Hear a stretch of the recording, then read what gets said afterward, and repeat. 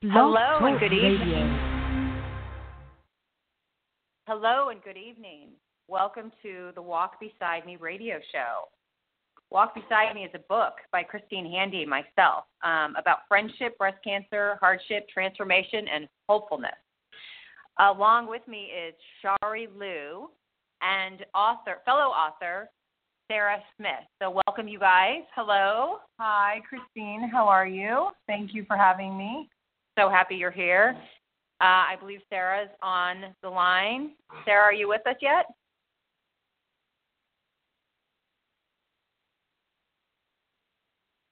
Guess not. Guess not. Okay. I'm here. Can you hear me? Oh, hi, Sarah. Here we go. Hi, Sarah. Sarah. Hi, Sarah. Christine, can you hear me? Yes, I can hear you. Can you hear me? Okay. Yes. Sorry. Okay. Welcome. Thank you for having me. Oh, I'm so grateful for you too, so much. Welcome to the Walk Beside Me show. Walk Beside Me is a book about friendships that carried me for the year after year, health battle after health battle, day after day. It was nothing more shy of a miracle than to have these friends save my life. These women did so gracefully, and they did it with no hidden agenda. They did it for God, and they said to me, I will not leave you nor forsake you, like God will never leave or forsake you, and they meant it. People invest in people who invest in you. Ladies, guess, how has my book changed the way you see friendships, or has it? Shari. Well, I think, Christine, first of all, thank you for having me. And I think that basically you've reaffirmed what everyone's mother has always told them. There's obviously men in our lives that we are thankful for, but my mother always told me, it's your girlfriends that you really need to pay attention to and be thankful for, because men come and go and girlfriends don't. So I think that one of the reoccurring themes in your book is basically reaffirming just that girlfriends are staid and true while men come and go, and we need to lean on our girlfriends because they are the common denominator and the constants in our life. Yes, we are. Sarah, how about you? Well, first of all, thank you for having me, Christine. I feel so honored and privileged. And I would say, first of all, friendships, they come from all walks of life, right? We try to surround ourselves with those who are most like-minded, and as we grow older, we have new friends come into our lives. And what I loved about your book and your friends is that you not only had friends of all walks of life surrounding you, they all worked together to accomplish one thing, which was to help you, take care of you, feed you. And when I say feed, I mean that in two ways. They literally fed you food and made you go out to eat or brought it over to nourish your weak body. And you also had friends who fed you the Word of God to help nourish your heart and your mind and your soul. You had chiefs, you had followers, you had some past friends and new friends. And so for me personally, I've gone through and am going through a very difficult time in my life right now. So I can relate to the friends who show up. And your friends showed up, and they forever changed the way you view friendships. That is for sure. Yes, they did. They taught me that for sure. Don't ever let go of someone who makes you a better person, right? Right. These friendships that I had, yeah, right? I mean, it's amazing. These friendships that I had were set up years before my health battle. But I also believe that they were set up in preparation for what was to come. And I truly believe that who we surround ourselves can change our lives, save our lives, or destroy our lives.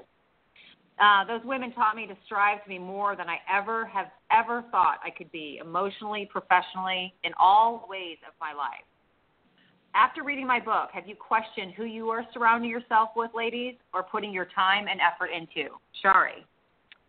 I think that, I hate to sound like a cliche, Christine, but, there are certain sayings that exist out there, like, you are the most like the 5 people that you surround yourself with, etc. But I actually think that is quite true, number one. And number two, I think that as you get older and go through experiences in life, whether they are, with your family or with your health, like yours, I think that you start to realize that certain people are worth that time and effort and certain aren't. But I think most importantly, you start to feel less guilty about, how do I say this, about letting the friendships kind of fall away that aren't really worth it and that aren't reciprocal. Yeah, that's right. Yeah. Because friendship and love, whether it's partnership, marriage, friendship, it should be unconditional.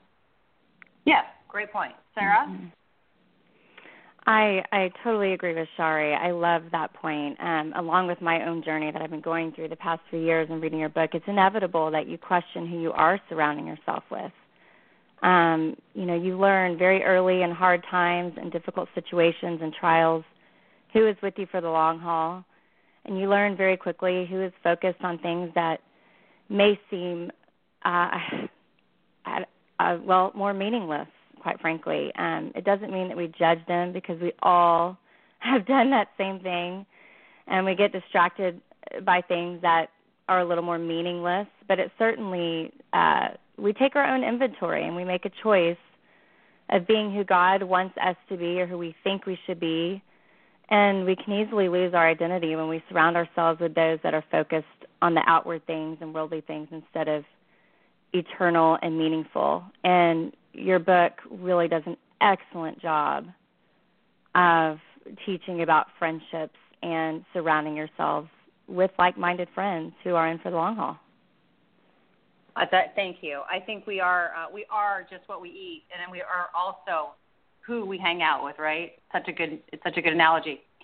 Sometimes I would say in my journey, I'm okay, but I wanted people in my life to look at me in the eyes and say, you know what, I don't think she really is okay. Because I think a lot of the times we as women, we say we're okay when we're really not. And it's bold to say we're not really okay. And it's difficult sometimes because it's embarrassing or shameful. So, ladies, did you notice in my book the women that listened when I wasn't okay and listened when I wasn't too ashamed to ask for help? Did that theme come up in my book? Shari. Well, I think I should just, kind of reveal the fact that although I read your book, I wasn't there for the journey, unfortunately. You and I only met 4 months ago. However, we've become best friends, overnight. And I think that also touches on the last point, to go back a little bit in regards to, it doesn't matter who you've known the longest or who you've had the most experiences with. It's all about who shows up. Right, and I do think the times of adversary, like they say, like the cliche, show you who your real friends are. And, as you know, when we met, I've recently gone through, a trying time. And I think it always surprises you who shows up and who doesn't. Yeah. You're quite surprised. So, in regards to the question, going back to the question, I think that, in regards to who you can rely on, and are we talking about this here? Are we talking about the shame and all of that? So I think that if someone is, a tried and true friend, then, you're not worried about being judged. You're not worried about the shame. And, you kind of know the people that you can be yourself with and feel that way with. Yeah, that's true. How about you, Sarah? Oh, goodness. I love this part. I absolutely noticed the friends did listen to you, and they let you cry on their shoulders and make phone calls late at night. They showed up at night. What was so neat to see is how bold they were. They spoke the truth with love, and they weren't ashamed to tell you how they felt.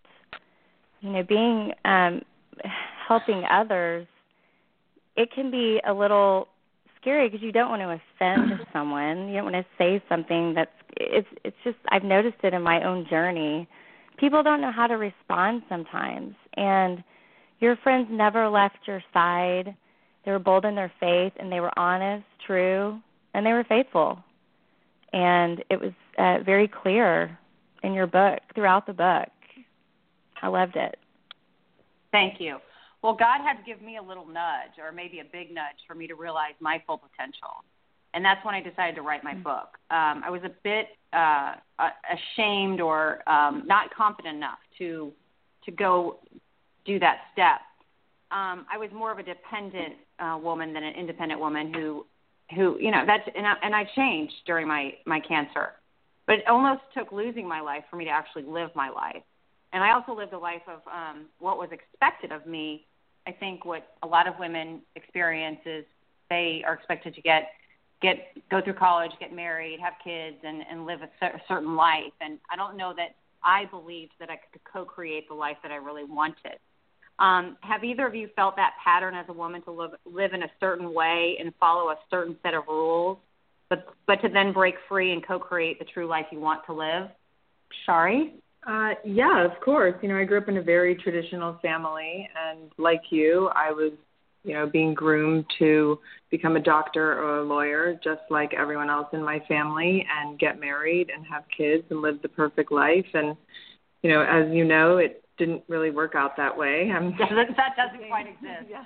I became a journalist, and, you're asking me to be forthcoming. Yes. So everyone knows, including you, that I'm not a very private person. So I'm happy to be transparent and tell you that I did not become a doctor. I did not become an attorney. I became a journalist. I've been divorced twice, and I'm a single mom. So I know that path, which is the path of, more resistance and not exactly what my father had in mind for me. But, I am who I am, and all I can hope is that, I think that what I wish for the most is, or what I despise the most, is feeling that people are disappointed in me. Yeah, that's a tough one. I think we all feel that, even when we're doing our best. I think there's that subtle feeling. Nothing worse. Subtle feeling. How about you, Sarah? Well, I think women, we want to be independent and have control. I feel like everyone really wants control of their own life. Women are strong. We're also very emotional, and we like to talk things out. And we want to have a plan. We want to plan things out. And naturally, too, just being a woman and thinking one day we're going to be married, and then we start thinking of our biological clock and all those things, and we think we know what's best for our lives, and naturally we want the desires of our hearts, but we have to let our own desires go. And for me personally, right. And on a spiritual aspect, I've had to ask God right. to renew my mind that the desires of my heart are what He wants. And that's the only way I have found to be free of guilt and shame and be able to serve and help others, just by letting God work in my own heart. I just simply, I can't do it on my own. And the trials, as you know, I've been going through these last few years, I try to do it on my own, and it just simply does not work. And the moment I surrendered that control, I felt so much more freedom. And I feel like God just gave me wings. And I think it's probably the case with most women. It is so hard to let go. Well, thank you, Sarah and Shari. Thank you to my guests. These women are true warriors, successful, talented, gifted, and very humble. It's been my pleasure to have these ladies join me on the very first episode of Walk Beside Me. Thank you, Christine. Thank you so much.